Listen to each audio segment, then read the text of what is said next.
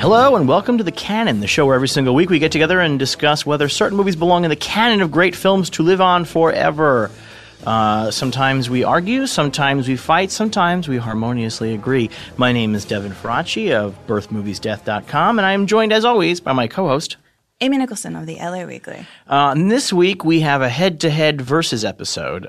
We are pitting college comedies against each other. But first, before we do that, we have old business. What are our grades from last semester? Last semester, All About Eve got an A+. It is so hardcore in the canon. I think it's more hardcore than anything we've had except for...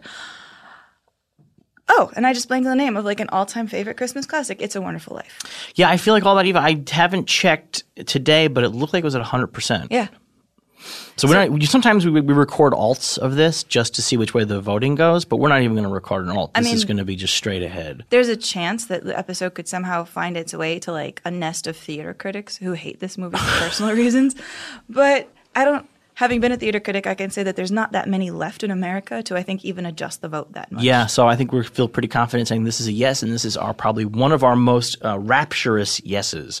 And we got a lot of great comments. A lot of people weighed in. I was really excited. Sometimes when you do a movie that's a little bit older, I get worried that we're limiting the discussion and the audience, but that was not the case with All About Eve. Yeah, and I get worried about it too because one of the tough things about picking out films for this podcast is we want to pick out stuff that's worthy of the canon. And then you'd pick out things like All About Eve, which are a slam dunk. And it's good to see that even when it is a slam dunk, people can still jump in, chime in with really great comments about why that film definitely makes it in and that the conversation doesn't totally die just because it isn't controversial. We have pretty cool listeners, it turns out. Thank you guys for being so excellent. And I'm just saying that right now to butter you up because this is a versus episode, so I need you to vote my way. We are going to be pitting two comedy college classics head-to-head, Animal House and Revenge of the Nerds. I'm going to start with Animal House. Animal House is the full name, National Lampoon's Animal House, and it is the classic comedy that I think in a lot of ways defined the college comedy period. Sort of the frat comedy, all of it comes from here. And there are elements of this movie that I think have infected the popular culture in a profound way. So now, the background of National Lampoon's Animal House is that a lot of the stories in here are based on the memories of one of the screenwriters, Chris Miller, who was also a writer for the National Lampoon magazine. And he would do these short stories about really, really dumb stuff he saw happen when he was in college. And they decided to maybe spin that into a movie. But before they did that, one of the ideas they came up with when they wanted to do the first real National Lampoon's official movie was a script called Laser Orgy Girls. Have you heard about this? I have heard about it. I've never seen the script, but I've heard about it. Okay. Laser Orgy Girls. This was written by Harold Ramis and Douglas Kenney. And Douglas Kenney, you might know as also one of the founders of National Lampoon, has a tiny cameo in here as Stork. Stork, the guy who everybody thought was brain damaged when he first joined the frat. Right. No. Do you know what Laser Orgy Girls is about? I don't remember.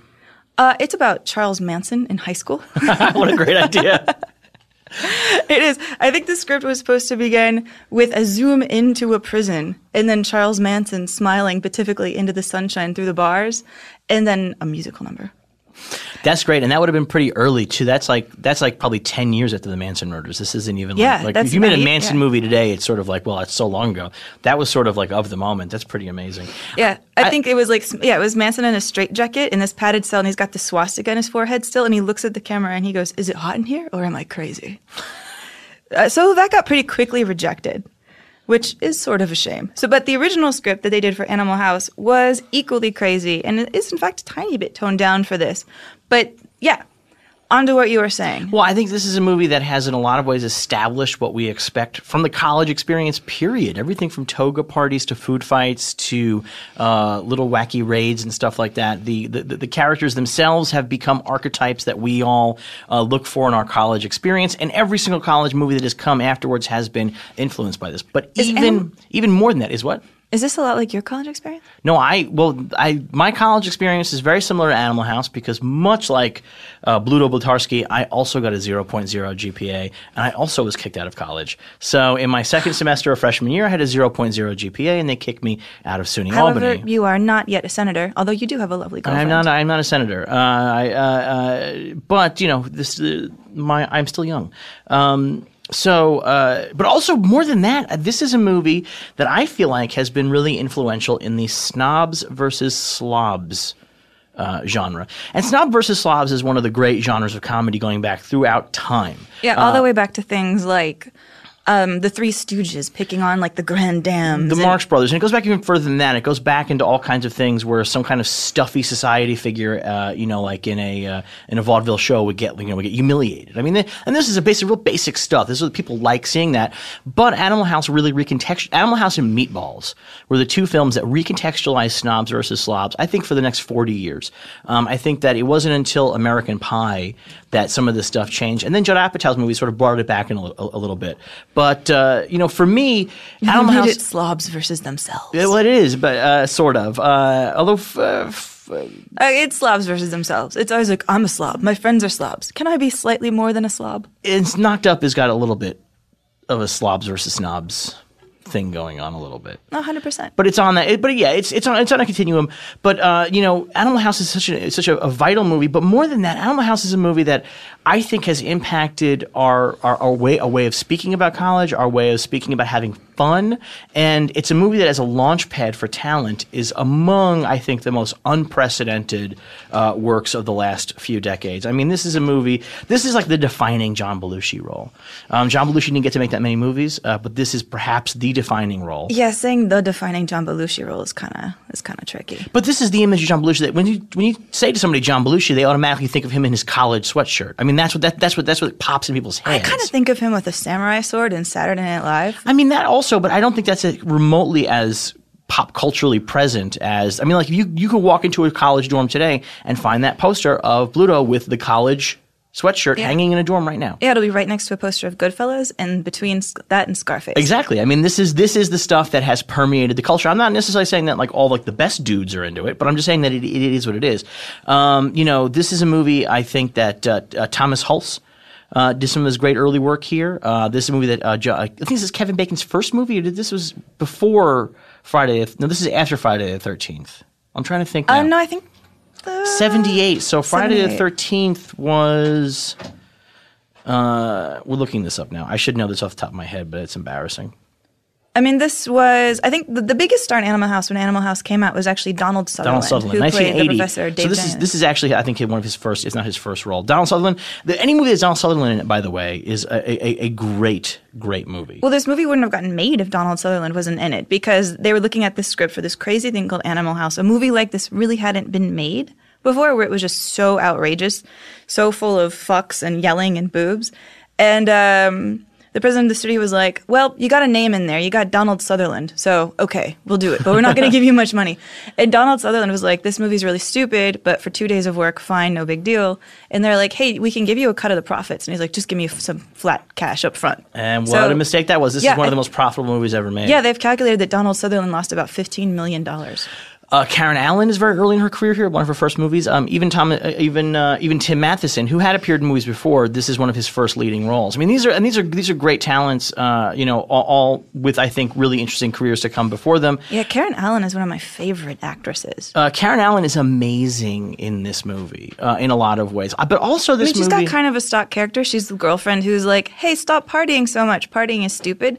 But something about her is really real, even though I don't like that character that much. There's a lot of... Here's what it is. So there's a thing that when we get into the head-to-head part, I want to talk about this more, but there's a level, every female character in this movie has sexual agency, and Karen Allen's character has sexual agency, and that she's able to go off and sleep with the professor, and when she comes back to Boone, it's not that he was betrayed or she's evil or she's a slut. It's a thing where they can get back together and it's all right. She did a thing. He understands because he knows that he's an immature jerk. Although apparently in the postscript, she winds up divorcing him after a couple of years. They divorce. But I think that's part of what's great is because you can see her come back to him and go, why would she come back to this jerk? And then the movie answers you, oh, it's okay, they get divorced anyway. Well, it's not like she's going to marry Donald Sutherland. Although it's not like she has to marry anybody. It's 1978. But also, you know what? It's Well, it's 1962 technically. Oh, true. It is a period piece. That's true, actually, because Harold Ramis, when he did the first draft of trying to make this more college-y, trying to like adjust it from the Manson story, he wanted to really make this a story about the change that he saw in 1962 and about the Kennedy assassination and everything building up to that. He actually imbued a lot of this with that, and they took a ton of that out. But I think it's still there. I think one of the things that's really interesting about watching this movie head-to-head with, and I watched this and Revenge of the Nerds back-to-back last night, was this is a movie that is very explicitly this is a movie that's about rejecting the system that you're part of. This is a movie that's specifically set in an Ivy League college. These are white male privileged the most privileged people in the world, and they are rejecting everything around them. And they refuse to be part of the system, a system that they hate, a system that is defined as the system that gets us into Vietnam, a system that is defined as keeping down black people. And they, Not that they're necessarily much better. No, but that's part of what's great about it. These are characters who are rejecting everything they are, but at the same time, they're also total assholes. The movie's really aware of what jerks and losers these guys are. And it's also really aware, and part of the joke at the end is that no matter what jerks and losers these guys are, they're still going to run the world. That's part of the joke of the end of the movie. When Bluto goes off to become a senator, that's the joke. Like, you can be this much of a fuck up as an Ivy League guy, and guess what? You still get to run the world. And I think that's really terrific and subversive. That's one of the things I love about this movie. I love its anarchic sense of rejecting everything about the world.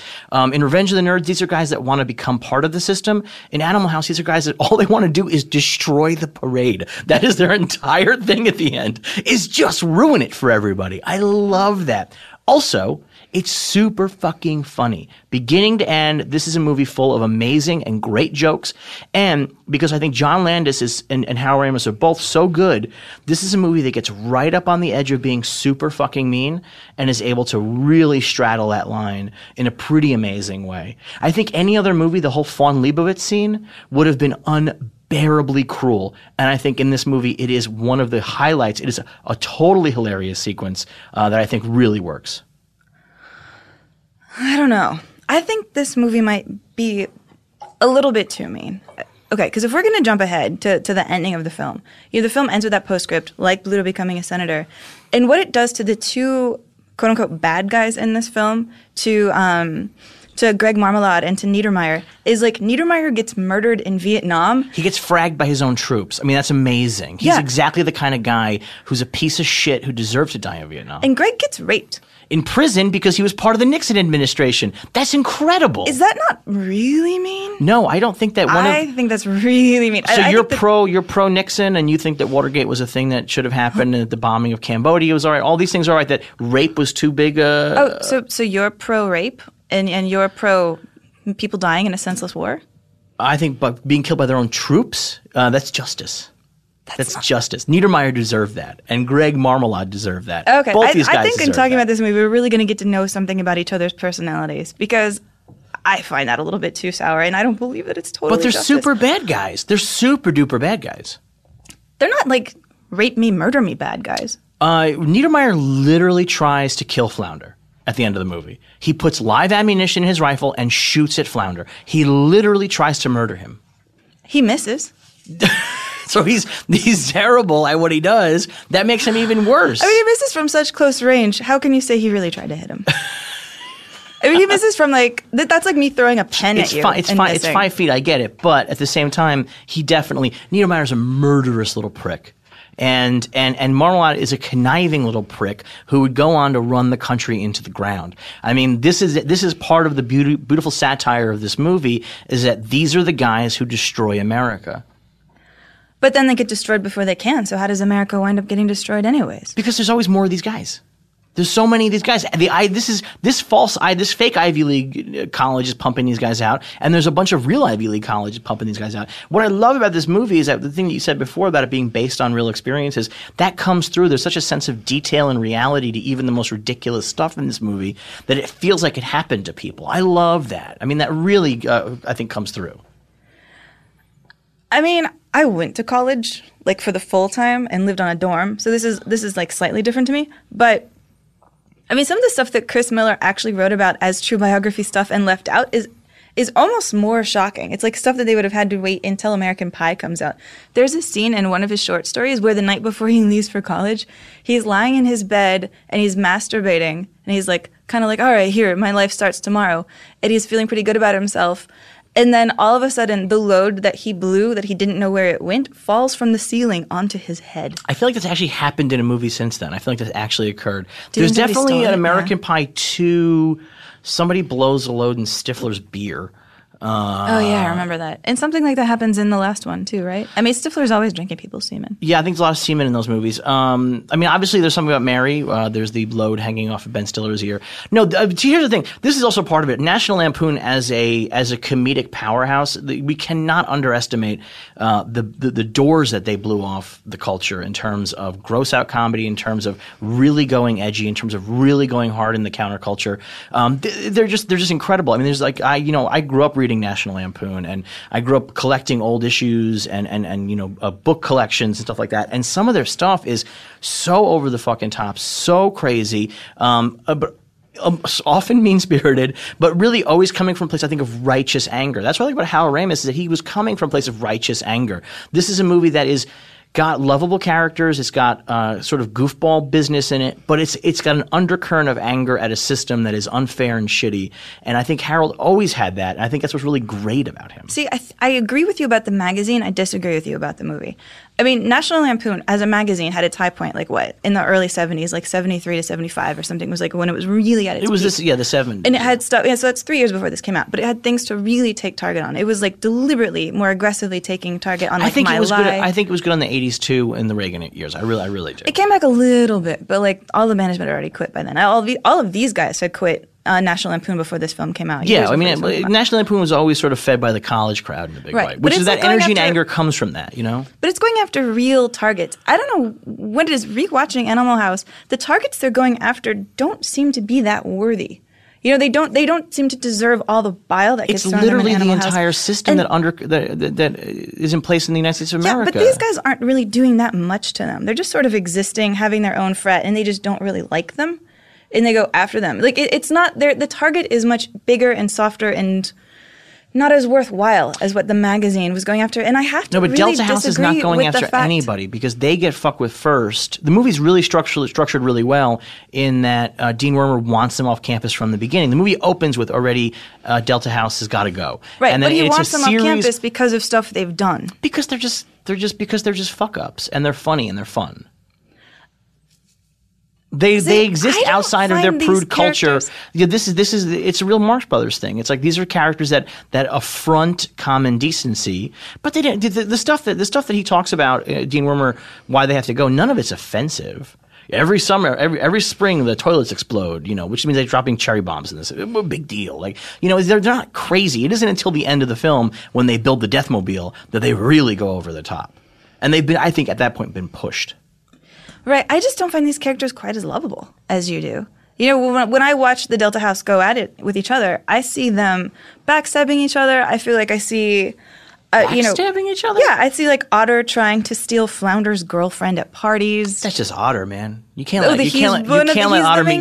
Otter meet your girlfriend. He is not the main character. There's a couple of main characters. I mean, I think Boone is more the central character. He has an emotional journey. He's a character that's sort of about confronting his immaturity. Otter has no journey at all. Boone doesn't really confront his immaturity. Boone's girlfriend just accepts his immaturity. He is confronted by it over the course of the film. There's almost no difference between Boone and Otter. Is kind of the thing. No, Otter is really super slick and a ladies' man. And Boone is very super slick and loud and immature and has a girlfriend. I mean, that's kind of the main difference is that Boone has a girlfriend and Otter doesn't. I think what's really interesting is that Boone is identifiably Jewish, which in 1962 was a pretty big deal. Otter is much more of a wasp. Which is something the film doesn't really get into. But I think I don't think it has to. I think that there's iconography that's happening in there. That could just be a trick of casting. But I think Otter, none of these characters necessarily really change and grow in profound ways. I think that's all right. I think it's about them being confronted with the system and destroying the system. The movie starts with like Pinto and Flounder being the two main characters. They're trying to get into a frat. They're the POV characters. Exactly. What's interesting about it is that Flounder actually got cast, and this is a true story. Flounder got cast in Animal House because he was a pizza delivery man, and he was of the habit of taping his headshot inside a pizza delivery box to anybody he delivered a pizza to. And so he happened to deliver a pizza. I think it was to Harold Ramis, and Harold Ramis opened it up, and he was like, "Oh, that's Flounder. There he is." I mean, I think those, Flounder's arc, Flounder and Pinto, the two characters who actually have arcs for real in the movie. I think Boone has an emotional story that is interesting, and that I like, and I like that the movie undercuts it at the end with the divorce. I think it's really good. I think it's making fun of itself. Pinto's story is getting laid. It's a very standard coming of age story. He exists and he gets laid. That's his story. But it's a standard coming of age story that's subverted by being gross. And then Flounder's story is about loosening up and just dealing with the fact that his brother's car gets wrecked and just fucking going with it. And that's what it's. I mean, these are not profound. He doesn't really get to deal with it. They just sort of do it to him. I mean, what I find weird about this movie is like really watching it closely. A lot of stuff happens that kind of disappears. There's this scene where Flounder shows up at a party with a hot girlfriend, and you're like, oh, he has a hot girlfriend. It's the one that, that Otter maybe tries to steal, but doesn't actually. We don't really see him steal it or anything like that. And then the girlfriend never exists again. So there's this weird moment where you're like, oh, wow, Flounder might be a cool guy. He might have something we don't know about him that's magical, and that actually doesn't go anywhere. That just vanishes. I'm very fascinated by your deep dive on the characters of Animal House when I know that you're going to be, when you're about to be on the side of Revenge of the Nerds, a movie that has actually got no characters in it at all. That's so 100% That is so fascinating untrue. to me. This is really fascinating. That's 100% untrue. So, I disagree. I think these are lovable characters. These guys are fuck-ups. I think that they don't care. It's this movie and Meatballs both are a part of a very specific moment of late 70s anger and ennui. Meatballs has Bill Murray saying, I think, the line that makes a difference, that ties these two together, which is, it just doesn't matter. That's the chant that he leads his campers in. And I think it's very similar here. It doesn't matter. That is the big speech that Otter gives. Who gives a shit? Like, we're out. Everything's fucked up. Right. Let's just have a good time with it. Requires a really stupid and futile guest gesture. It's beautiful. It's beautiful. See, here's the thing. I don't know why you have to drill the point home that these characters are lovable, because I don't think they're lovable I think most people love these characters. Sour. I think they're sour, and I don't mind that they're sour. But I wish you would admit that they're really sour. But I think that's part of what's lovable. They are nihilistic, anarchic jerks who the movie knows are jerks, and that's part of what I like about it too. The movie's fully aware these characters are jerks. And the scene when they go and they see Otis Day and the Knights at the club is one of the great moments of this, which is like the idea when they show up and Boone's like, this guy loves us. And then they're totally confronted by how lame and stupid they are and how unwelcome they are. It's just so beautiful. And the movie's aware of it. The movie's totally aware these are a bunch of fucking lame-ass rich white kids that are like tourists in black culture for a minute, and they think it makes them cool. And then the movie then goes, you are not fucking cool. It's so cool. It's so neat. I love it. It's funny. It is aware that they are not like hero characters, but I think the movie still kind of takes it for granted that we empathize with them and that these are the heroes. And I think it does it a little bit too much. I think it does it to its own detriment.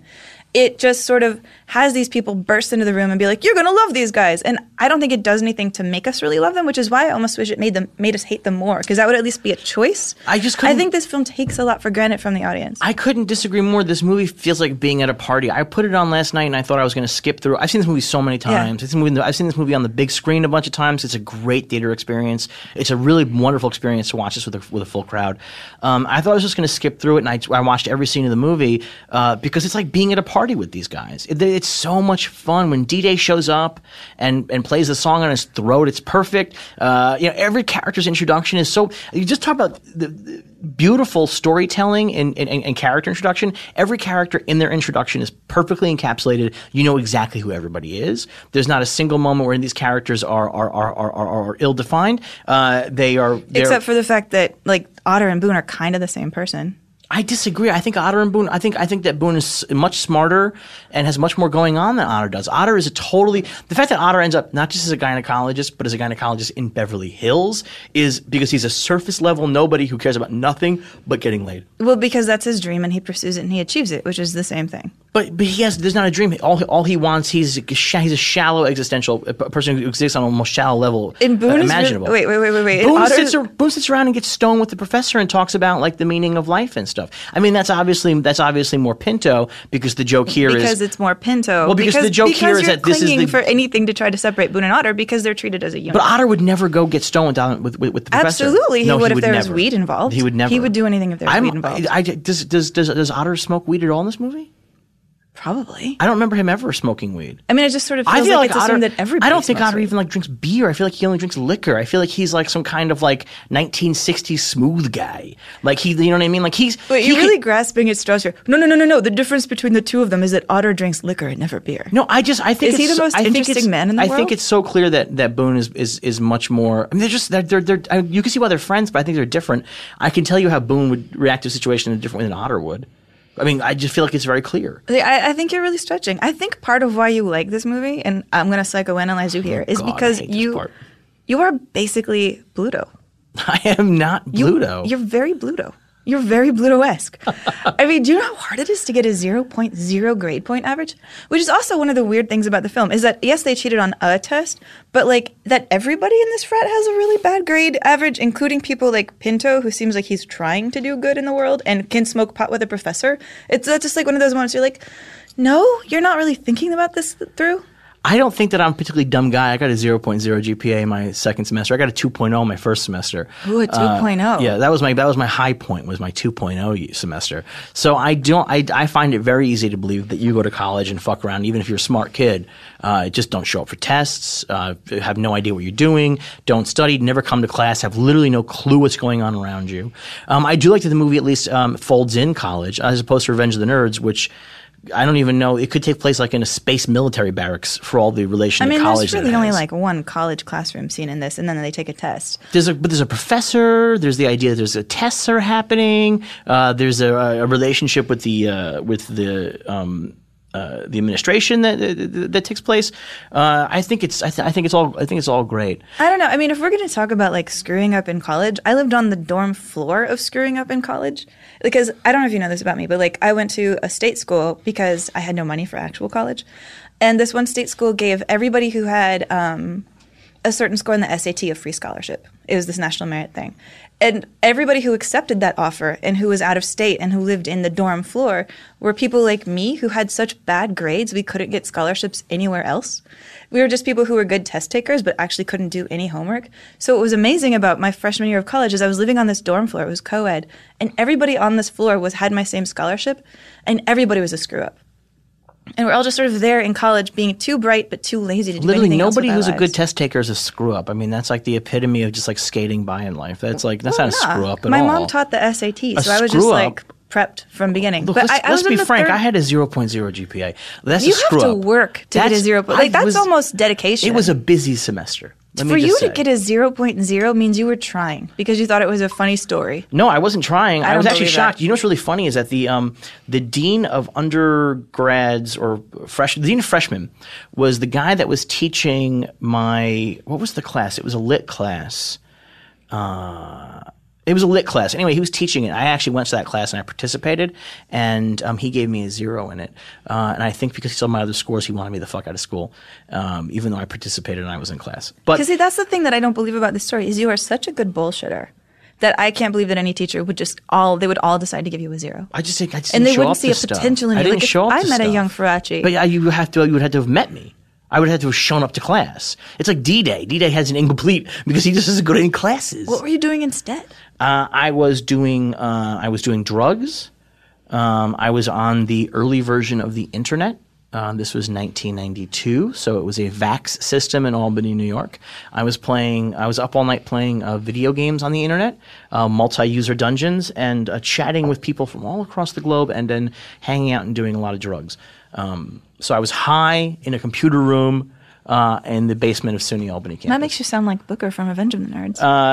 But I don't think I want to go back to Belushi for a second, and then we can. I think Belushi is a really good place to pivot over to Revenge of the Nerds because what's really interesting with Belushi in this movie is that nobody else could have played this role. This is a role that Bluto he's a cartoon character. He's kind of a monster. But the thing about Belushi is that he's sweet and he's able to make that work. And there's this line that's the character he's playing is basically it's basically Harpo Marx. That's what he's basically playing. And Harpo Marx, if you were to just take anybody else and do what Harpo Marx does, Harpo Marx is a monster. He chases women, he picks them up and takes them into other rooms to do God only knows what. He's a lust-filled maniac who's always getting in people's faces and is being actually very cruel all the time.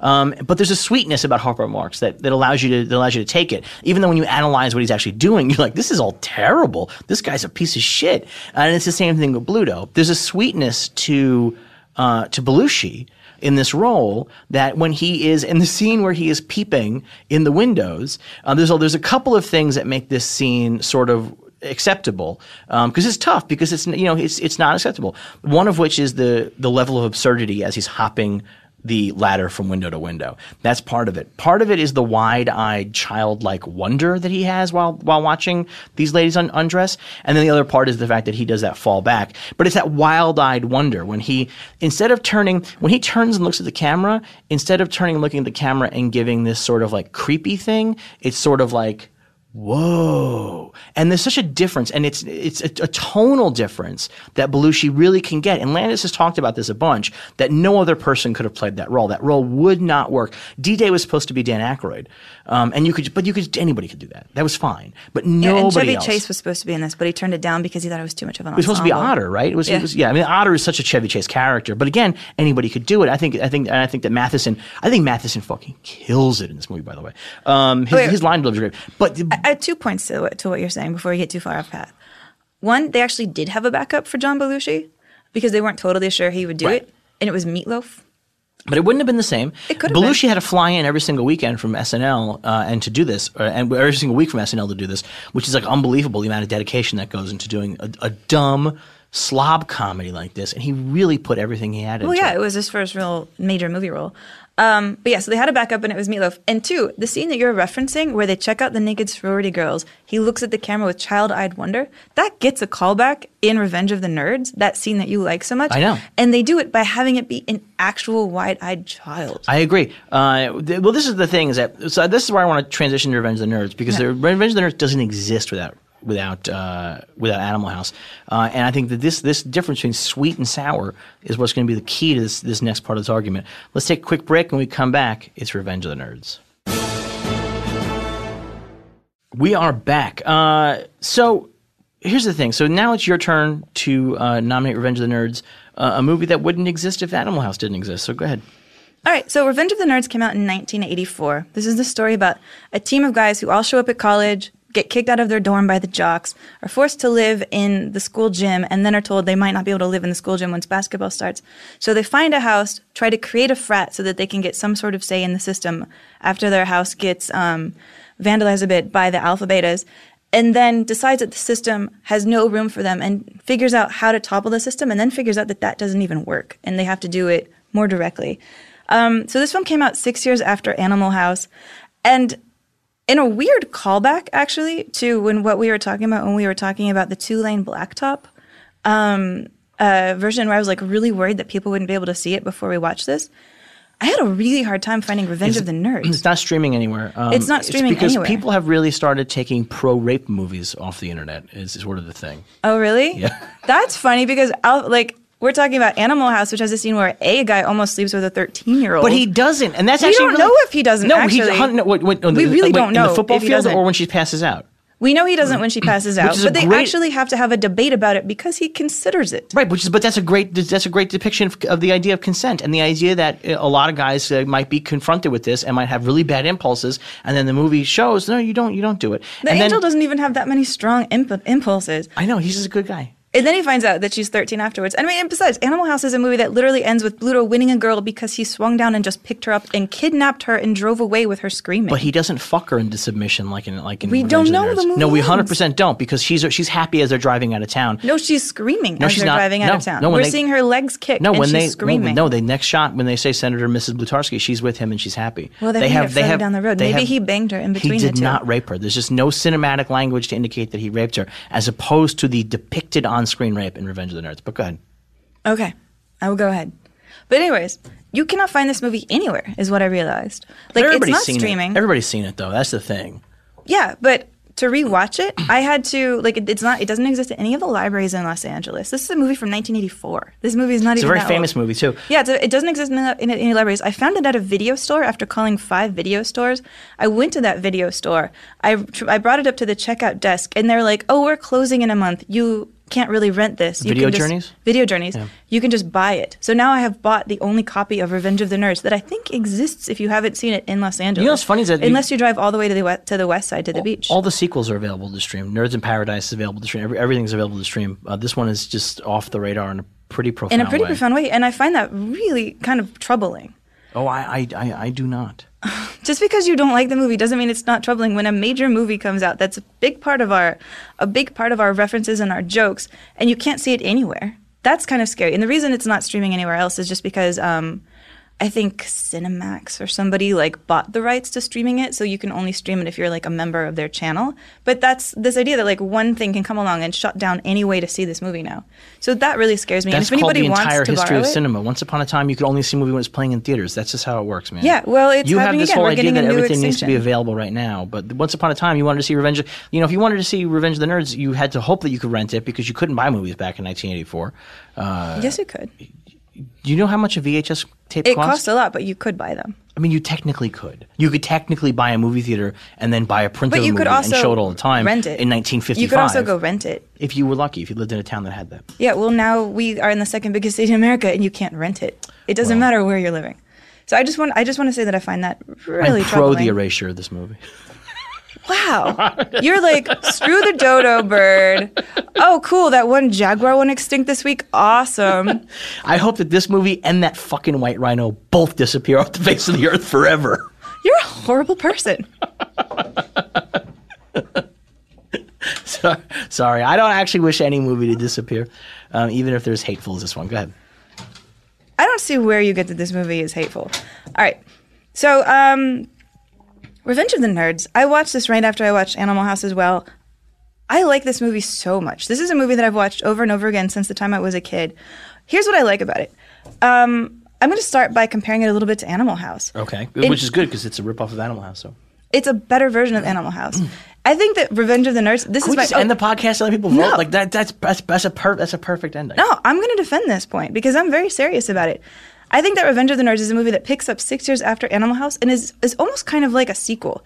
Because if you look at what's going on in Animal House with who the Deltas are and how the Deltas act, the Deltas have basically become the alphas of Revenge of the Nerds. The way that the Deltas act in their house, the drunkenness, the fire breathing, the screaming, the crazy antics, is just the alphas. So it's just like the same frat, different name. Same behavior, different name. So now it's like the oppressors of Animal House have become the oppressors of this. That's crazy because the Delta House is anarchy. There's no social order within it, and they are not there to oppress anybody. No. They're not jocks at all. They're not. The jocks are a system of people who are in a regimented society with a leadership. John Goodman is their dad, and they have dominance. Delta doesn't want dominance. Delta just wants to be left alone to fuck around.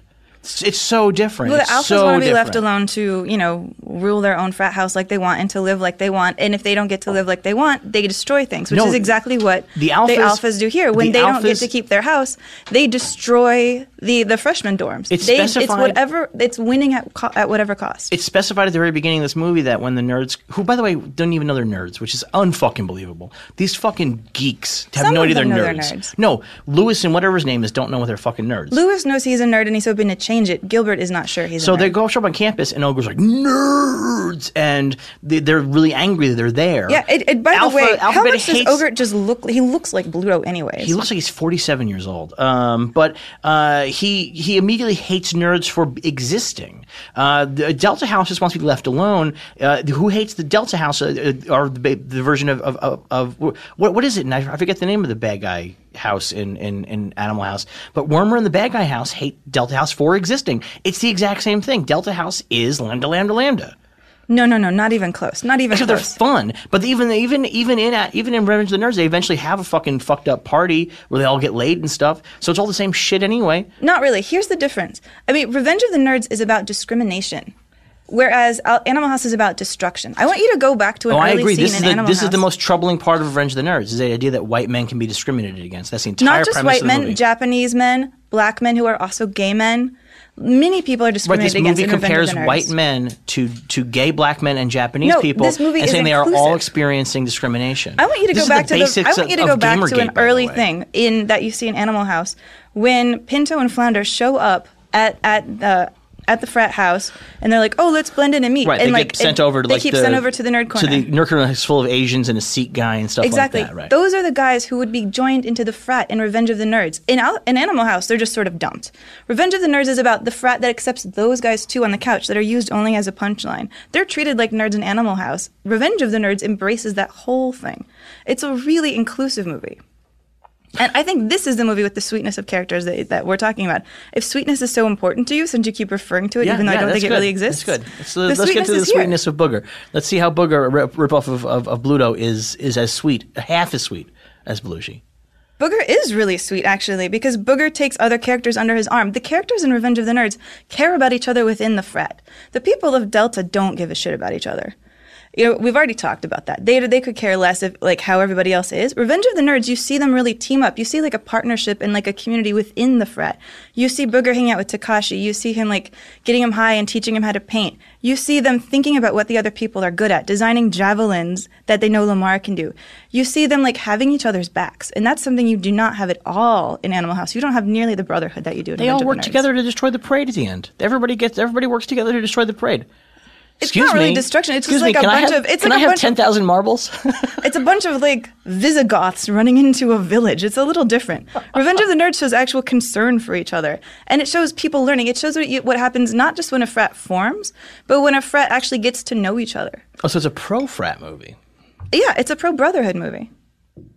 I mean, like, there's a real sweetness to Revenge of the Nerds that I like a lot. You know, like, the relationship between Lewis and Gilbert is really great. And that's what starts us off. And there's a very clear difference between Lewis and Gilbert that I don't think that we is get really at all. interesting that you would say that, because you were complaining about Boone and Otter. I literally couldn't tell these two characters apart, except that one rapes a woman. That's the only difference I could tell between the two of them, is that one commits the actual act of rape. That's absolutely untrue. That one commits the act of rape? No, that they're so similar. Lewis is the guy who has all this like ego, and that he, you know, swaggers in and wants to be cooler than he is. And Gilbert is the guy who knows what he is, cares about himself, like cares about just making his world happy. He's the sweetheart. You know, what I find interesting about this is a movie about the people who are going to take over the world next. If Animal House is a movie about who's destroying the old guard, Revenge of the Nerds is the first glimpse we have of the people who are running the world now, of the nerds, of the computer programmers, of the Bill Gates who was in college when this movie came out. And they're all horrible people. Bill Gates gives billions of dollars of charity, They're all literally horrible. Steve billions Jobs. Look of at what a dollars piece of shit Steve Jobs to was. charity. He was a mean guy, but you can't say that about Bill Gates. I could say whatever I want about Bill Gates. Okay, you could be wrong but about it. I mean, the Bill and Melinda mind. Gates Foundation is No, you're right. breathtaking. Silicon Valley is full of really good people. I think that's a pretty great world, full of people who really care about their fellow man, who aren't a bunch of misogynistic, hideous assholes who have been defined by a life of feeling marginalized, who have not created. Like, these aren't the guys who put like a Wi-Fi on homeless people at South by Southwest. Like, these aren't these guys. These are these guys. These are the worst people. No, and the movie doesn't know those it. are like millennials looking for like huge articles about them. That's a different generation.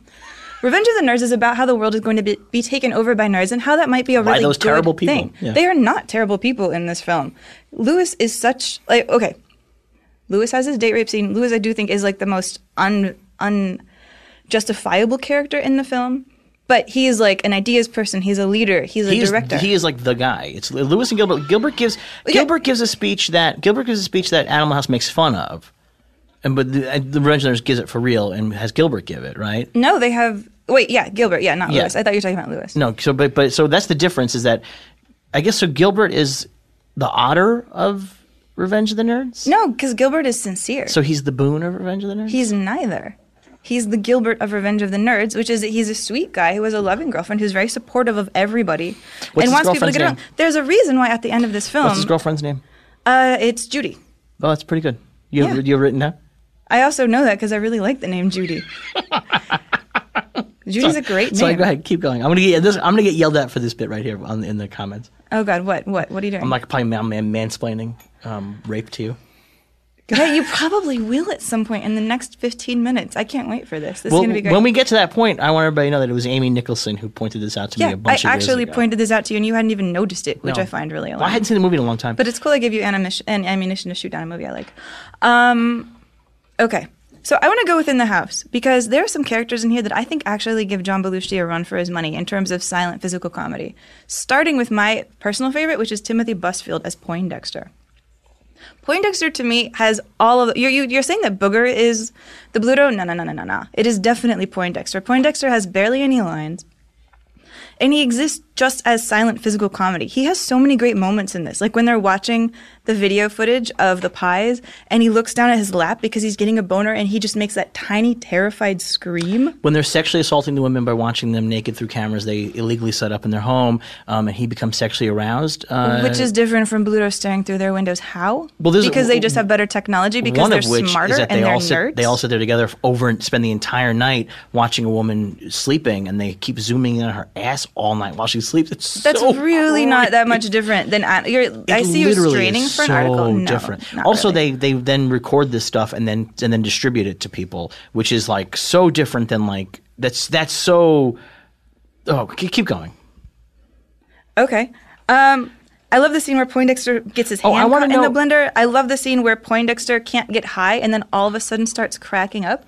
Like, he is such a fantastic physical comedian in this. I think it's really important to really give the listeners an understanding of your comedy bona fides. What was your thoughts on A Million Ways to Die in the West? I really like that movie. You think it's really funny, don't you? I think history will bear me out on this. Stephanie Zaharik, my counterpoint at The Village Voice, we both really like A Million Ways to Die in the West. Stephanie Zaharik, who definitely is the person that I go to for comedy opinions. You guys have terrible taste in comedies. You have bad taste in comedy. You have bad taste in comedy. That is not true. What are your favorite comedies? There's Something About Mary. That's reasonable. I'm going to be on a podcast in a little bit where I have to argue about my favorite R-rated comedy, and the ones I put on the list were Blazing Saddles, The Jerk, and When Harry Met Sally. Those are all right. Those are reasonable. But the Million Ways to Die in the West is indefensible. If we're going to go through each other's Rotten Tomatoes pages, there is a lot of embarrassing shit in your stuff. Oh, I have a history of terrible opinions, but I just think that you are particularly on comedy. I think that the idea that you could find this Poindexter character to be great physical comedy, this is broad schlock. It's got no subtlety or anything behind it. I'm sorry. Timothy John Busfield, Belushi pretending that he has mashed potatoes in his mouth and he's a zit is subtle? No, Timothy Busfield is actually really delicate. That's part of a whole great sequence. No, I would like to actually know where people are like, well, you know who's an underrated physical comedian? Timothy Busfield from 30-something. Like, no, there's not a human being alive who's ever said that. John Belushi is one of the great physical comedians. I mean, that just is. It just is. We came of age when Timothy Busfield was known for 30-something. I think if Timothy Busfield had maybe died, we would be like, oh, he was really great at that one thing he did before he died. Literally, I want people to go back and watch Revenge of the Nerds and look at how good Timothy Busfield is in this. Nobody in Revenge of the Nerds came out at the other side. Okay. Nobody. That's not true at all. I mean, if we're going to talk about people who got launched from this franchise, I have two words for you. John Goodman. He did not get launched from Revenge of the Nerds. Yeah, he actually did. I cannot say that Kevin he actually did. This is John Goodman's first major role in anything. James Cromwell, too. This is the movie that got him Babe. But still, I mean, who has done more for the world? John Goodman or John Belushi? John Belushi. No. And that's not even a question. Close. That's not even close. Now you're just I love John Goodman, but it's not even close. No way, no way. John Goodman is such a multi-talent who can do so many different types of things.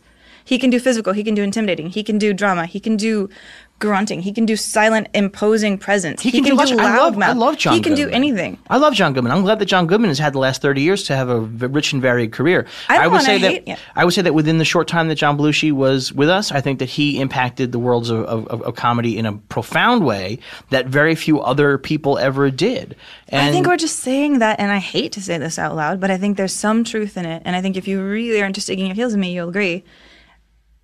He gets to exist as a comedy legend because he didn't make that many mistakes, because he didn't live long enough to make everybody mistakes. Should die young. I agree with that 100%. I think dying before you're 30 is probably one of the best things. Look at how we feel about Chevy Chase right now. It's one of the best things that any performer of any sort can do, is to die young, to do a couple of really good things and die young.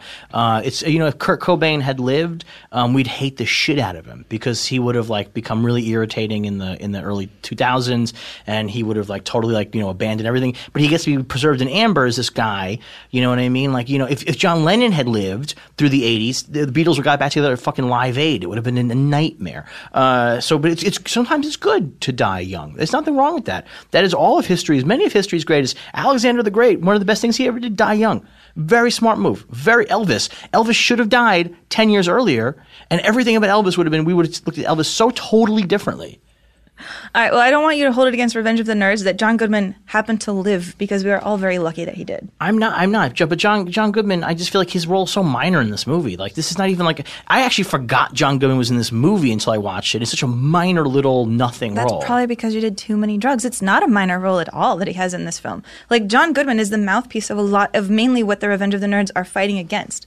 In the latter parts of the movie, we get to see that they're John not Goodman... fighting against anything. They're trying to take over things. They're trying to take over things so that they can fight against discrimination. Taking it over is the only way they can stop it. They're reaching out for a goal here, which is the thing I really like about this movie.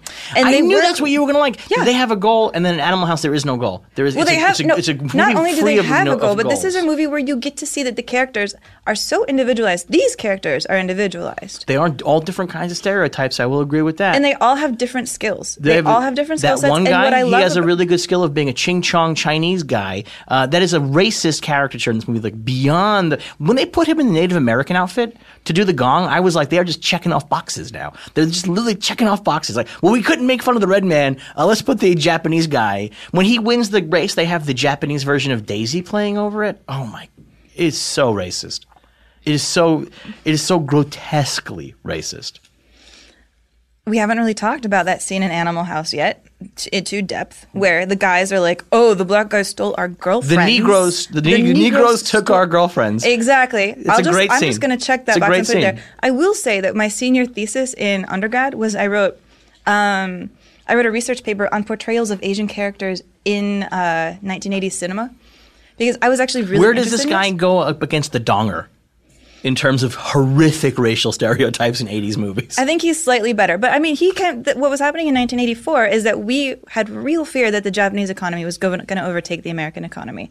And so we had to take it out on them in our comedies by putting their men in our films and then emasculating them, showing that they weren't good with women, or the women that they did get were just crazy that we wouldn't want in the first place, and that they just didn't know anything. This was our way of expressing a lot of fears that the Japanese culture was going to overtake ours.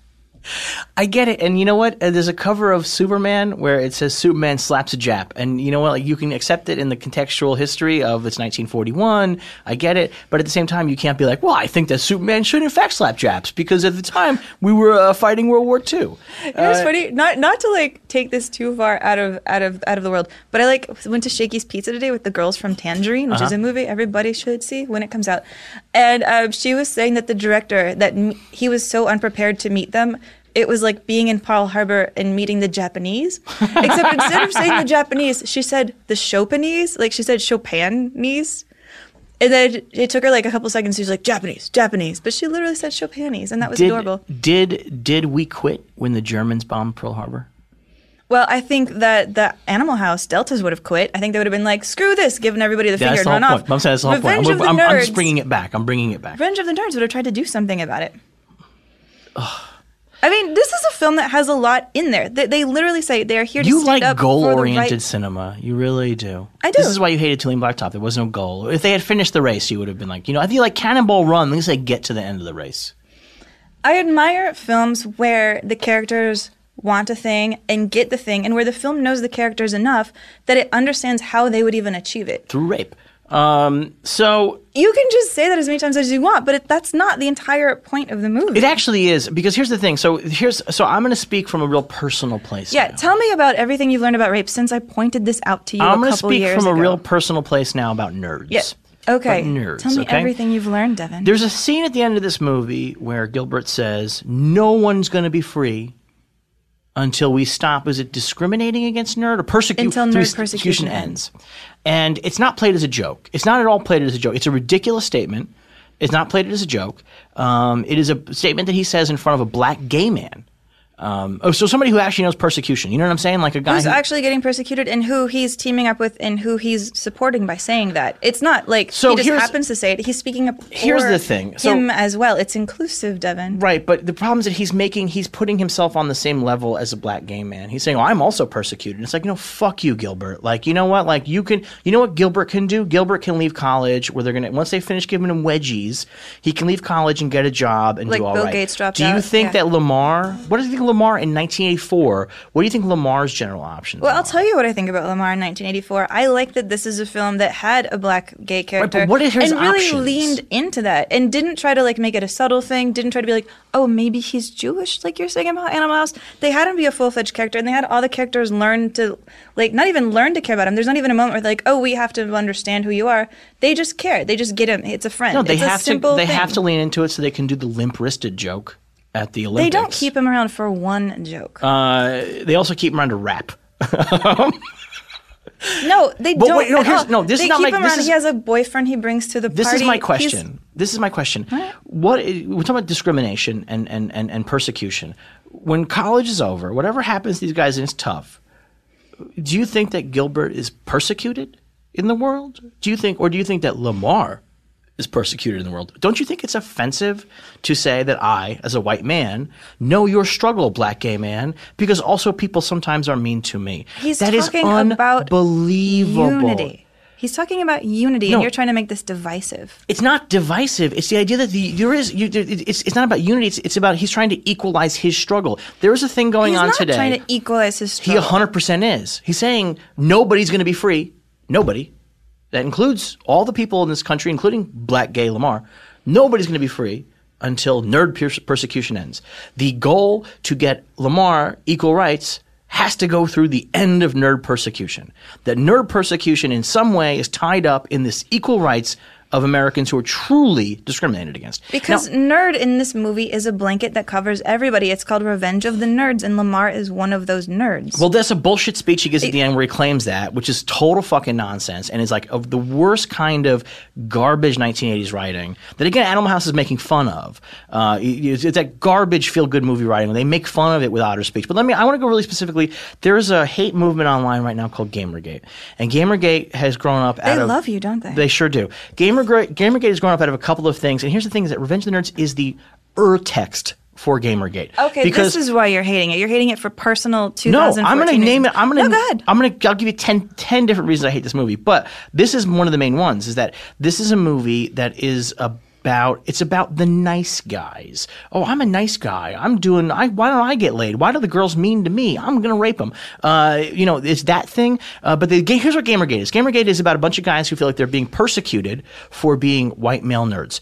And they feel like that somehow the persecution against them for being white male nerds is that women are playing video games and people are trying to put female characters into video games. And this in some way is persecuting them. And the cool kids are coming in and taking their safe space, which is what literally happens in this movie, because this movie is a fantasy for put down white men, and it's sickening to me. But that's separate, because you know what? You cannot look at a movie through the prism of just politics. You can't, because you are very off base on this. What we see in this movie is that these guys are literally being persecuted. It's not in their head. They're not being oversensitive.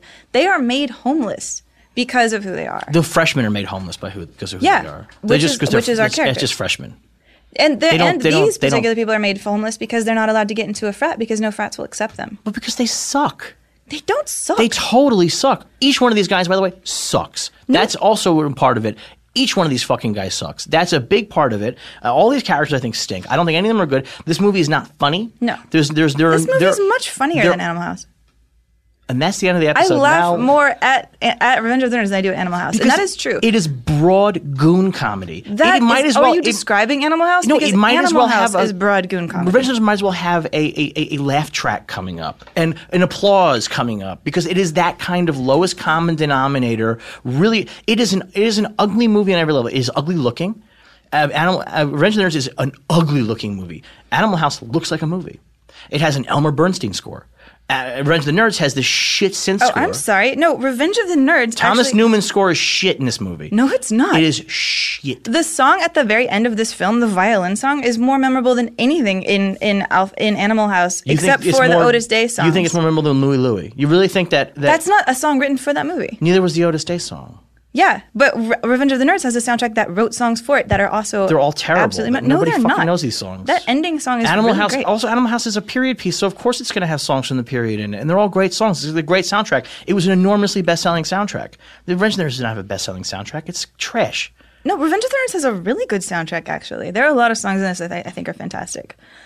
I really like 80s electronic music. So Which is great. horrible. It's not horrible. It was like the worst period of music in the history of mankind. Oh my God, 1984! Do you know how many amazing albums came out in 1984? No, great albums. None of them were 80s electronic music. Now I know that you're just completely being. But like, also, off the rails. it's not funny. It is broad goony humor. It is the kind of movie where characters stop, they make a joke, and they stop so that you dummies in the audience can really get it. When does that happen? That doesn't happen. That happens again and again and again. This movie's not well paced. That doesn't happen. This movie's not structured well. You can't give me one example of that happening because it's actually not true. Literally every single Booger scene is structured that way, where Booger will like steal money, steal cards from the Asian kid, and there's that little bit of extra space put in there for the laugh track to come up. Oh please, that's not even true. I mean, this movie has a lot of great moments of other types of comedy. Like, I like the one where there's the slow build where they put the liquid heat in the crotches of all of the football players, and you watch them just try to stare down and try to keep it together, and it just builds and it builds and it builds until they're all screaming, and then you finally only have Ogre left over, and Ogre can barely keep it together, but he's trying so hard. Yeah, this is like a scene that The Simpsons, it's like a parody from The Simpsons. The Simpsons predates this, or is post. I'm saying that's what it's like, though. I'm saying it's like if Homer was watching a shitty movie on TV in The Simpsons, that would be a scene. That's absolutely and not true. he would go, ho, it's so funny, and that's what it's like. It is moron humor. You're just disagreeing to disagree. That's not actually wrong. No, I really hated watching this movie last night. I mean, partially it's ugly, it's super ugly, but also it's so mean spirited. What do the girls do to deserve what happens to them? They're actually you really got really mad that Niedermeyer, who tried to murder a guy, died in the post credits. What do the girls do to deserve sexual assault? They've done a few things. Like to deserve sexual assault is a high bar, but that's the bar the movie sets. But they do that also in Animal House, and in Animal House it's even more undeserved. What the girls do here in Revenge of the Nerds, they actually are active in doing things. They are not in Animal House. In Revenge of the Nerds, Betty lies to them and tells them to go to the Alpha's house, where they get they maybe had to rape a pig. They get tarred and feathered. They get tortured because Betty sent them over there and set them up. Well, that happens to two guys. That happens to two guys. Yeah, Betty also lies and says that they're going to come to their house and be dates. The entire actual sorority lies and says they're going to come to their dates just to ruin their party, just to sabotage them. Betty is also on the commission that pretends like it's going to... You literally believe that telling a guy that you're going to go on a date with him and they're not doing it then opens you up to having somebody distribute pictures of your naked body? I'm saying that the girls in this, I'm saying that at least Revenge of the Nerds has the girls take an active role in giving punishment to the nerds. That you can see that there's some sort of build. If we had this conversation when we were talking about King Kong even, that in the times these movies were made, the way people thought of them was different. Right. We thought that this was more okay in the 80s. And we need to say that. I mean, there's a reason that you didn't even notice these things until I pointed them out. That it took you 25 years. Here's the thing. No, it took you I agree. 30 years. Basically. I agree, but that doesn't make what happens any more mean spirited when we look at it. There is one female character in Revenge of the Nerds who gets anything horrible happening to her, and is that she gets her clothes torn off and she's in the middle of the street. That's the one character something horrible happened to her. She's the character who sets Otter up to get severely beaten. She's the only character that has something really terrible happen to her. Except for the other characters who are swooped up and picked up by Bluto, who are also spied on, just like they are here. Yeah, but that's presented as a happy ending for her. She's not punished. That's presented as a happy ending. Whether or not you can agree or disagree, the movie, within the language of the movie, is a happy ending, and so it's different than this, where they are actually punished. Now, here's the thing: is that what happens in the panty raid scene, or which is what's supposed to be a panty raid, but they put the cameras in. The level of evil on display here is profound. When that girl goes into the shower and opens it up, and Lewis is standing there with his hood up, this is legitimate rapist symbolism. This is not even it's kind of unreal to me that they made this movie and shot this scene and nobody was like, he looks like he's a rapist. Like, I mean, he's got a black hoodie all the way up, and he's standing, hiding in her shower. We didn't and then have he chases hoodie culture back then in the 80s. He was just in quote unquote. This is not hoodie culture. This is not black. This is about a guy. I'm not talking about that. I'm talking about Unabomber stuff. We had hoodies, rapists, a guy with his hood up has been a thing that has existed as long as there have been hoods. No, back in the 80s, a guy who was a rapist is a guy who was in a trench coat. If we're talking about the way we did shorthand for that. Also a rapist. No, a rapist is a guy with his hood up, his face hidden, that is hiding in your fucking shower. That's a rapist. I don't think you can give me one proof of that actually being a thing. I can't imagine that a human being in history would look at a man dressed all in black with a hood up over his head, obscuring his features, waiting for a naked woman in a shower and not say, this guy feels like he's planning on raping her. And then he chases her into her fucking... No, I'm not saying if he's walking down the street, that's a rapist. I'm saying in the context where he's waiting in the shower for her, he's 100% a rapist. That's a rapist context. And then he then also rapes her. But that's separate... That's separate from it within that moment. There's a level of mean-spiritedness of they are targeting this entire fraternity, the sorority, whose main thing was that they did not go to the party. And then they are going to sit in there. And also got them tortured and also that one is girl not did. helping them. They're several punishing of them were sitting on the porch with her, who also has been keeping them down the whole time, who helped them put pigs in their party. Oh my God, pigs in the party. These are the things that are happening in the movie. Let's distribute these girls' nude pictures. Okay, let's look at Animal House. You have Dean Warner's wife, who actually sleeps with the guy, is pretty nice to him. They have a really great night together. At the end, she falls down. She's still thrown into the air and trampled in a chaotic She's scene. not trampled. She's fine. She falls down. She ends up with the mayor's thumb up her ass. She says, "You gonna take your thumb out of my ass?" At any point? Great. Okay, but that's a fun. That's a why joke. Is that? Because he's not actually joke? violating her because he fell down like that. It's just a joke. She's in control. She's on top, and she says, "Are you going to take your thumb?" She's a character who has sexual agency. Absolutely nothing. No, she just falls down. She gets bulldozed down. The punishment that happens to all of the people in charge, to the mayor, to the dean, is exactly the same as what happens to her. She gets the same punishment as all of them. She falls down. Yeah. They get trampled, and then she has something stuck up her ass. You can't say that's deserved. I cannot. It's not even remotely the same as distributing the naked images of these women that were taken without their consent. It's so profoundly different on every level, especially in a movie that you say is about unity. Animal House is a movie that is about anarchy and it is about destruction. So you know what? If characters do go a little far, that is within the themes and the concepts of the movie. Revenge of the Nerds is a movie about sweetness and these sweet guys that are doing things that are literally profoundly illegal. Not just a little illegal, but we're talking about sex offender illegal. I think you're digging into this because it's the only argument you have. No, because the movie... it needs to be said. Even though I can't condone that, and even though I said to you that this was the one part of the movie that bothered me, in the context of when this came out, that wasn't that bad. I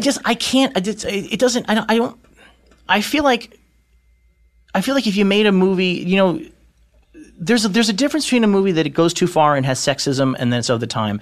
This is a movie that is so ugly in it. I think that the main characters, I think are bad people. I think that their reaction to being humiliated is to doubly over-humiliate these other people, to be really nasty, to try to take over the system instead of getting rid of the system. If the movie ended with them just abolishing Greek culture, I would have been like, that's great. That makes sense. The problem is not these guys. The problem isn't exclusionary Greek culture. The problem is a rape culture. But these guys, all they want to do is they want to run it. You are completely changing all of the terms of what's actually happening in this movie.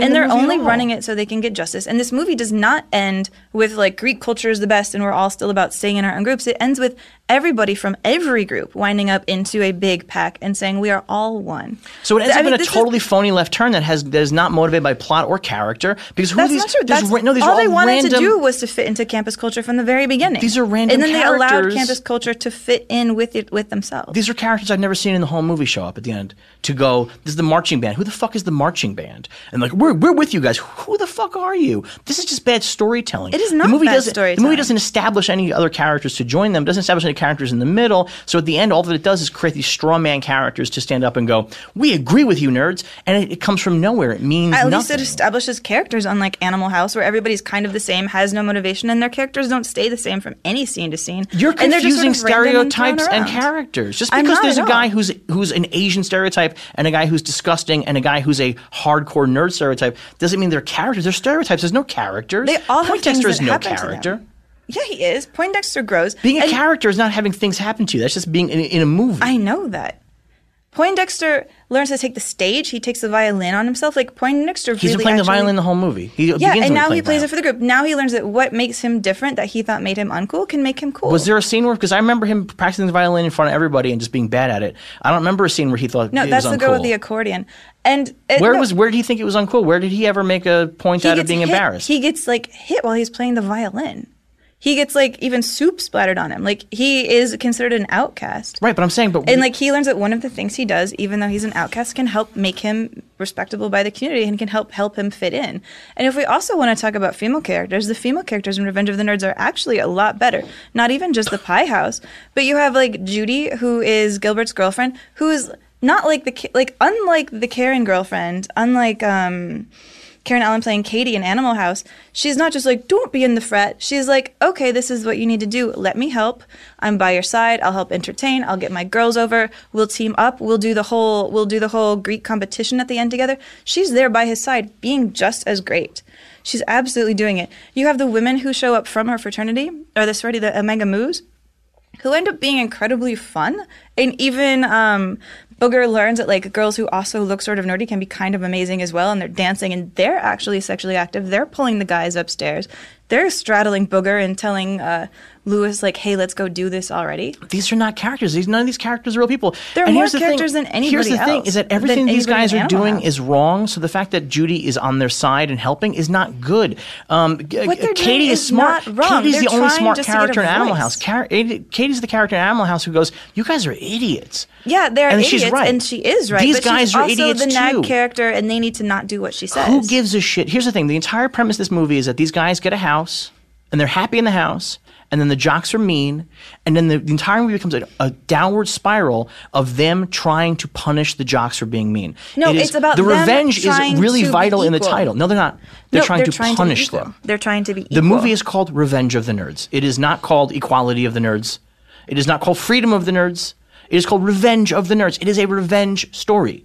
It is 100% a revenge story, and the revenge story is predicated on a minor vandalism incident that then, because they get upset about and they go to the Greek council and nothing can be done, instead of saying, you know, fuck those guys, we're going to have our own lives and be great, and which is what Delta House does. We're just going to do our own fucking thing. Fuck all y'all. They don't get to do their own fucking thing. They immediately try to get into Greek society. They create a frat so that they can get the revenge on these guys. They want to punish these guys. They have to create a frat. Why? So that they can get any sort of spokesperson. Because this is a movie about people who don't get a voice in their own community. What is their community? There's no community. There's no college in this movie. There's no classes. There's no professors. There's no idea of a larger community. There is alpha betas, and then there's land to land to land. And that's all there is in this movie. There are no other community. True. You have the dean. You have the football team. You have the alumni who show up. The alpha betas are the football team. It's the exact same thing. And I like it's literally the exact same thing. I like that the dean learns that like he can stand up for himself by following their role.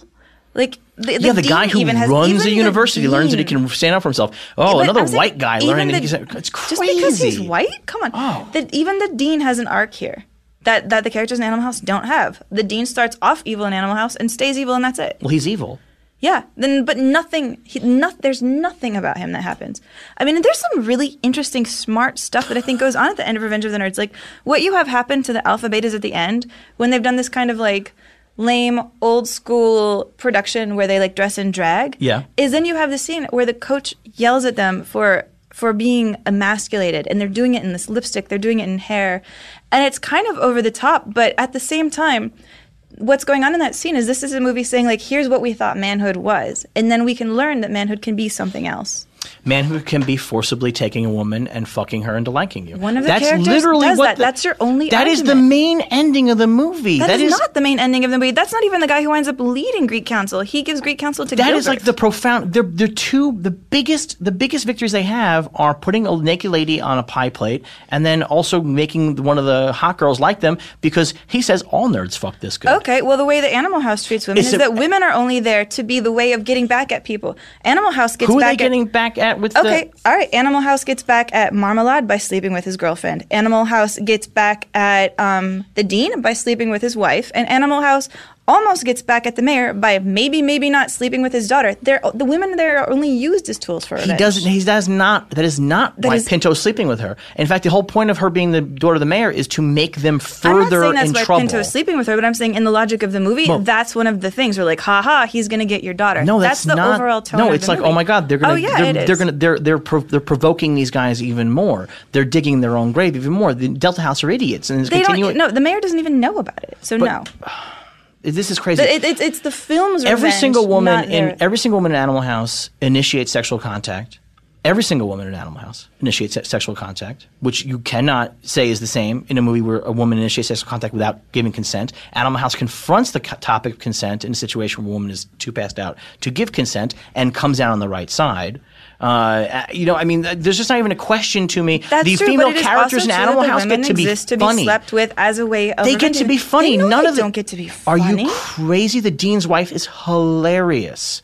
And also, so is the girl. The 13-year-old girl is very funny, and she has some really funny stuff. When she's chugging the punch while chewing her gum. It's such an amazing little funny moment. That's more characterization than Judy has in the entire movie of Revenge of the Nerds. That's not true at all. You meet Judy is such a positive character. You meet her in the computer lab, and she's frustrated, and she's got this sweetness to him. And she and Gilbert have some really adorable moments in this. I like the one where they trade each other's glasses. That's a romance in this that is sweeter than anything you see in Animal House. Will House not a sweet movie, so that's all right. Well, Revenge of the Nerds is a sweet movie, it's not a sweet that's movie. One of the moments where it is it's a sweet movie predicated on sexual assault. Let's take a quick break. We will distribute people's naked pictures during this break because we think that is a sweet way to take over the world. If it's your picture, it's punishment. We'll be right back. All right, so we are back. I have become worked up. I have worked up a sweat in this argument. I am furious. There are times where I will sit across this table from you and I will be gobsmacked at the shit that you say. That you are approaching it as if so they had this idea that there's a lot of dimensions to the universe, and we just perceive 3 of them and experience a 4th time. It is as if you are coming in from the 9th dimension and you are seeing things that no one else is able to see that don't exist in this reality. And Revenge of the Nerds, you are seeing the 9th dimension of it that does not exist here. And perhaps in Dimension 9, it is a sweet movie. But in this dimension, it is an ugly, not very funny, really broad movie that in the end that does not understand that the guys that it's about are really mean. And they are, just because somebody else is mean to them, it would be okay if the movie didn't make them out to be the sweethearts. If, again, like Animal House, where it was a destructive contest between 2 destructive forces about anarchy, that's different. This is a movie where I'm supposed to feel at the end of the movie that I'm supposed to go, oh, well, I'm glad these guys won. I'm not glad these guys won. They are not mean. They get revenge on the guys by putting in their jockstraps once because the guys ruined their party, and they had to do that to get the Lambdas to accept them. They get revenge on the girls for the same reason, because they sabotaged their party and because they tortured them. And then from then on, they play fair, and they play by the rules of the frat. They play by the rules of the Olympic court. They're not being mean. They do the competition. No, they get a second thing on those girls because they put the thing. And then, by the way, you talk about in Animal House, women only exist to be slept with as revenge. What is that fucking, what's his name? The lead guy from Alpha Beta. Ted McGinley? Ted McGinley, the most bland actor who has ever worked. The blandest fucking guy. What does he say? That's my pie. I mean, the movie actually specifies, and it uses a word that the movie has specifically tied in just to pussy. So he's saying, that's my pussy. So the movie is literally reducing women to just that. Except she also does get to make a choice. She does make a choice. However, what is the choice that she makes? What is the choice that she makes? However horrible it is that she makes that choice. And by the way, it is kind of weird that in this movie, both Animal House and Revenge of the Nerds think that the blonde, popular frat guy is really lousy in bed.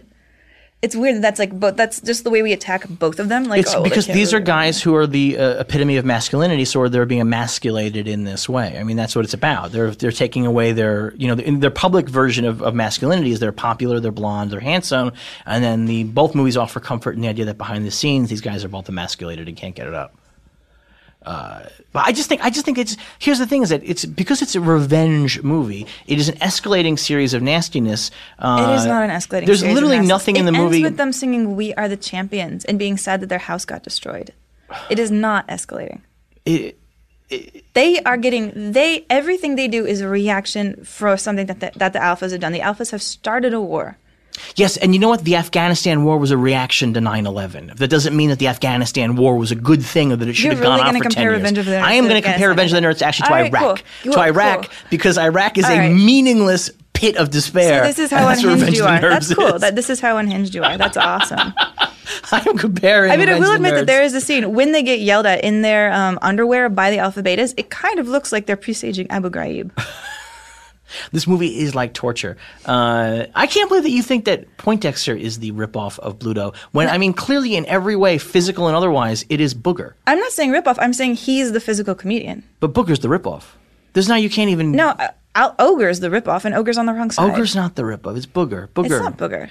By the way, Curtis Armstrong does a better version of this character in. Oh shit! What's the one? Oh, my brain is totally turned off. Oh, surprise. Oh my God, what is the name? This is going to be the worst part of the podcast. I don't know, but I will say that last night I tweeted that I thought Booger was actually attractive for the first time in my life. I don't know how that happened. And Curtis Armstrong tweeted back. Oh, and I got really embarrassed. I did not actually CC him in that. He just tweeted back and he wrote. He just searches Booger? I don't know how it came to his attention. He just said, I stole my look from George Harrison and Help. As usual, we all end up owing the Beatles. Better Off Dead. He plays the same character, but better and Better Off Dead. And he's really also great in One Crazy Summer. I think he does the Savage Steve Holland movies. He uses him properly. Better Off Dead. He has the best line in Better Off Dead when they go skiing, and he says, "Do you know the street value of this mountain?" Because snow being a cocaine. Anyway, Revenge of the Nerds is shit, and I am shocked. I'm actually not shocked. I think you have terrible taste in comedy. I'm not shocked that you would defend it. Revenge of the Nerds is not shit. You cannot think it's as good as Animal House, but it is not shit. No, Just by even saying that, you're making a crazy point. I had like a legit hard time watching it last night. It was irritating. I think it's badly written. I really do think that all the comedy is broad, like in a way that appeals to like 14-year-olds, like specifically. That it's very like in your face, like this is a joke now. This is a funny thing.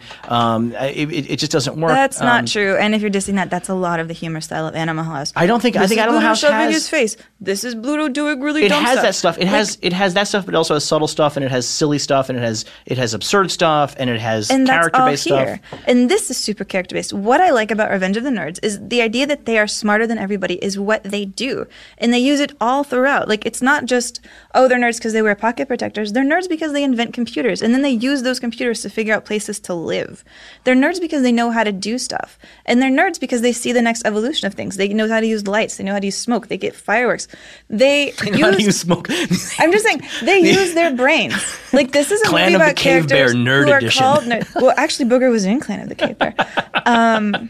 But they use their brains. And I love that about this film. Like, you see what they're good at come out in everything they do, even if it's just Booger burping. I like that you are actually making the argument this is a smart movie. That's maybe the best part of It's a your movie argument. about smart people. It is a smart movie. It's an idiotic movie about people who are supposed to be smart. No, it's basically like a weird. I mean, all right, I'll just say it. I think this movie has a little bit of the conflict between Israel and Palestine in it, because you have a group that's kicked out, and right after they're kicked out of their dorm, you even have the little kid, you even have Wormser, who's like 12 years old, made this say, it's like we're refugees in a war. So I guess it's up to you guys. Is this movie more like the Afghanistan conflict or the Palestinian-Israeli conflict? Which way are you guys at home going to vote on this one? This is the stupidest episode of this fucking show yet. Okay, so we have made our points. Let's just do uninterrupted wrap up and like real fast ones. Okay. Okay. So you want to go first or I go first? You go first. You want me? Okay.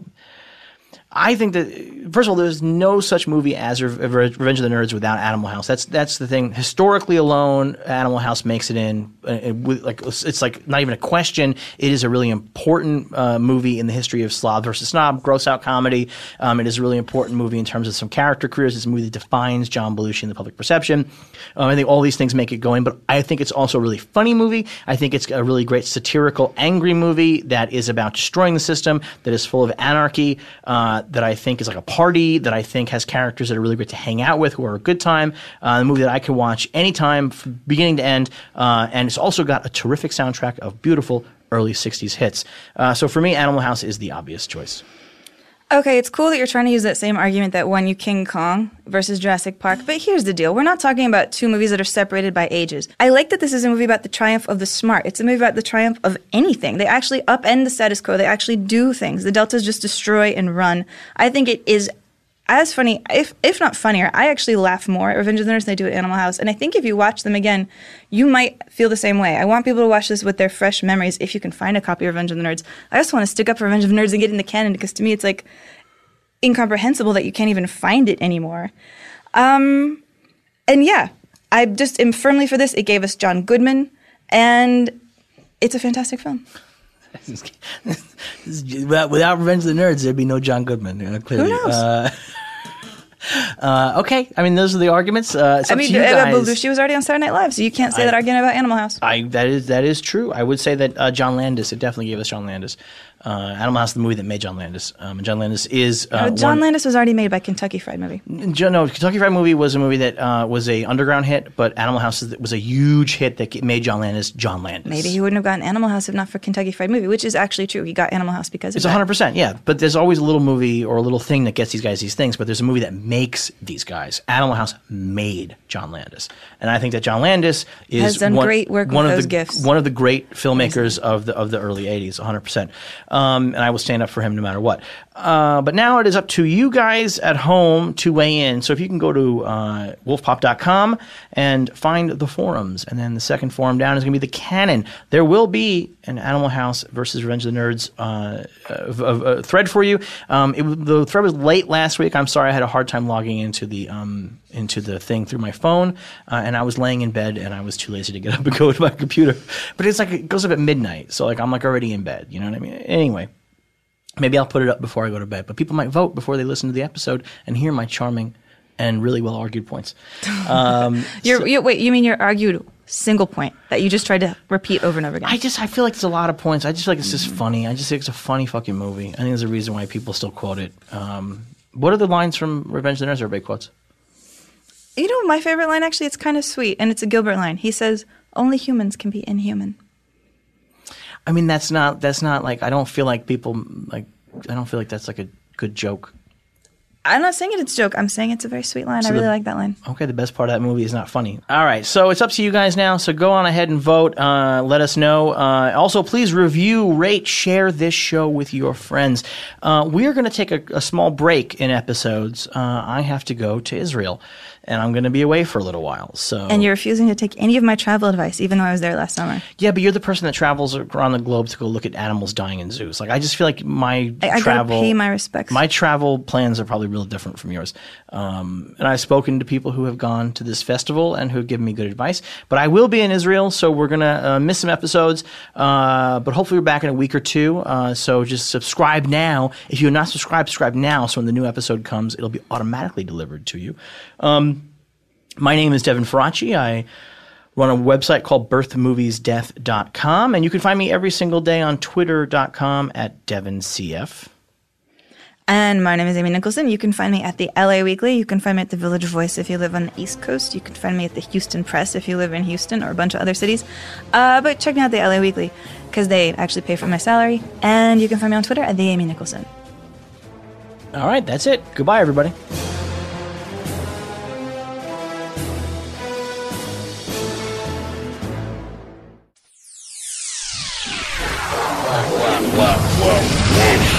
Pop. Pop? Pop. Pop. Pop. Pop. Pop. Pop. Pop. Wolfpop is part of Midroll Media, executive produced by Adam Sachs, Matt Gorley, and Paul Scheer.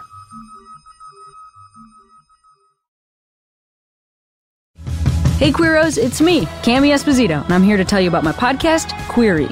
You can sit in on hour-long conversations between me, Cameron Esposito, and some of the brightest luminaries in the LGBTQ family. Queery explores individual stories of identity, personality, and the shifting cultural matrix around gender, sexuality, and civil rights. Plus, it is fun. We have had some incredible guests. Emmy winner Lena Waithe? Yes, definitely. Congressman Mark Takano? You bet. L-Word creator Eileen Shaken? Yes. President and CEO of GLAAD Sarah Kate Ellis? We definitely have. We've got celebs. People like Trixie Mattel, Evan Rachel Wood, Tegan and Sarah, the band. and the people separately on 2 different episodes. We also have activists and change makers in our community. I think it's a one-of-a-kind show full of chats you have never heard before. It's identity, it's community, it's Query. You can find Query every Monday on Stitcher, Apple Podcasts, and Spotify, or wherever you get your podcasts.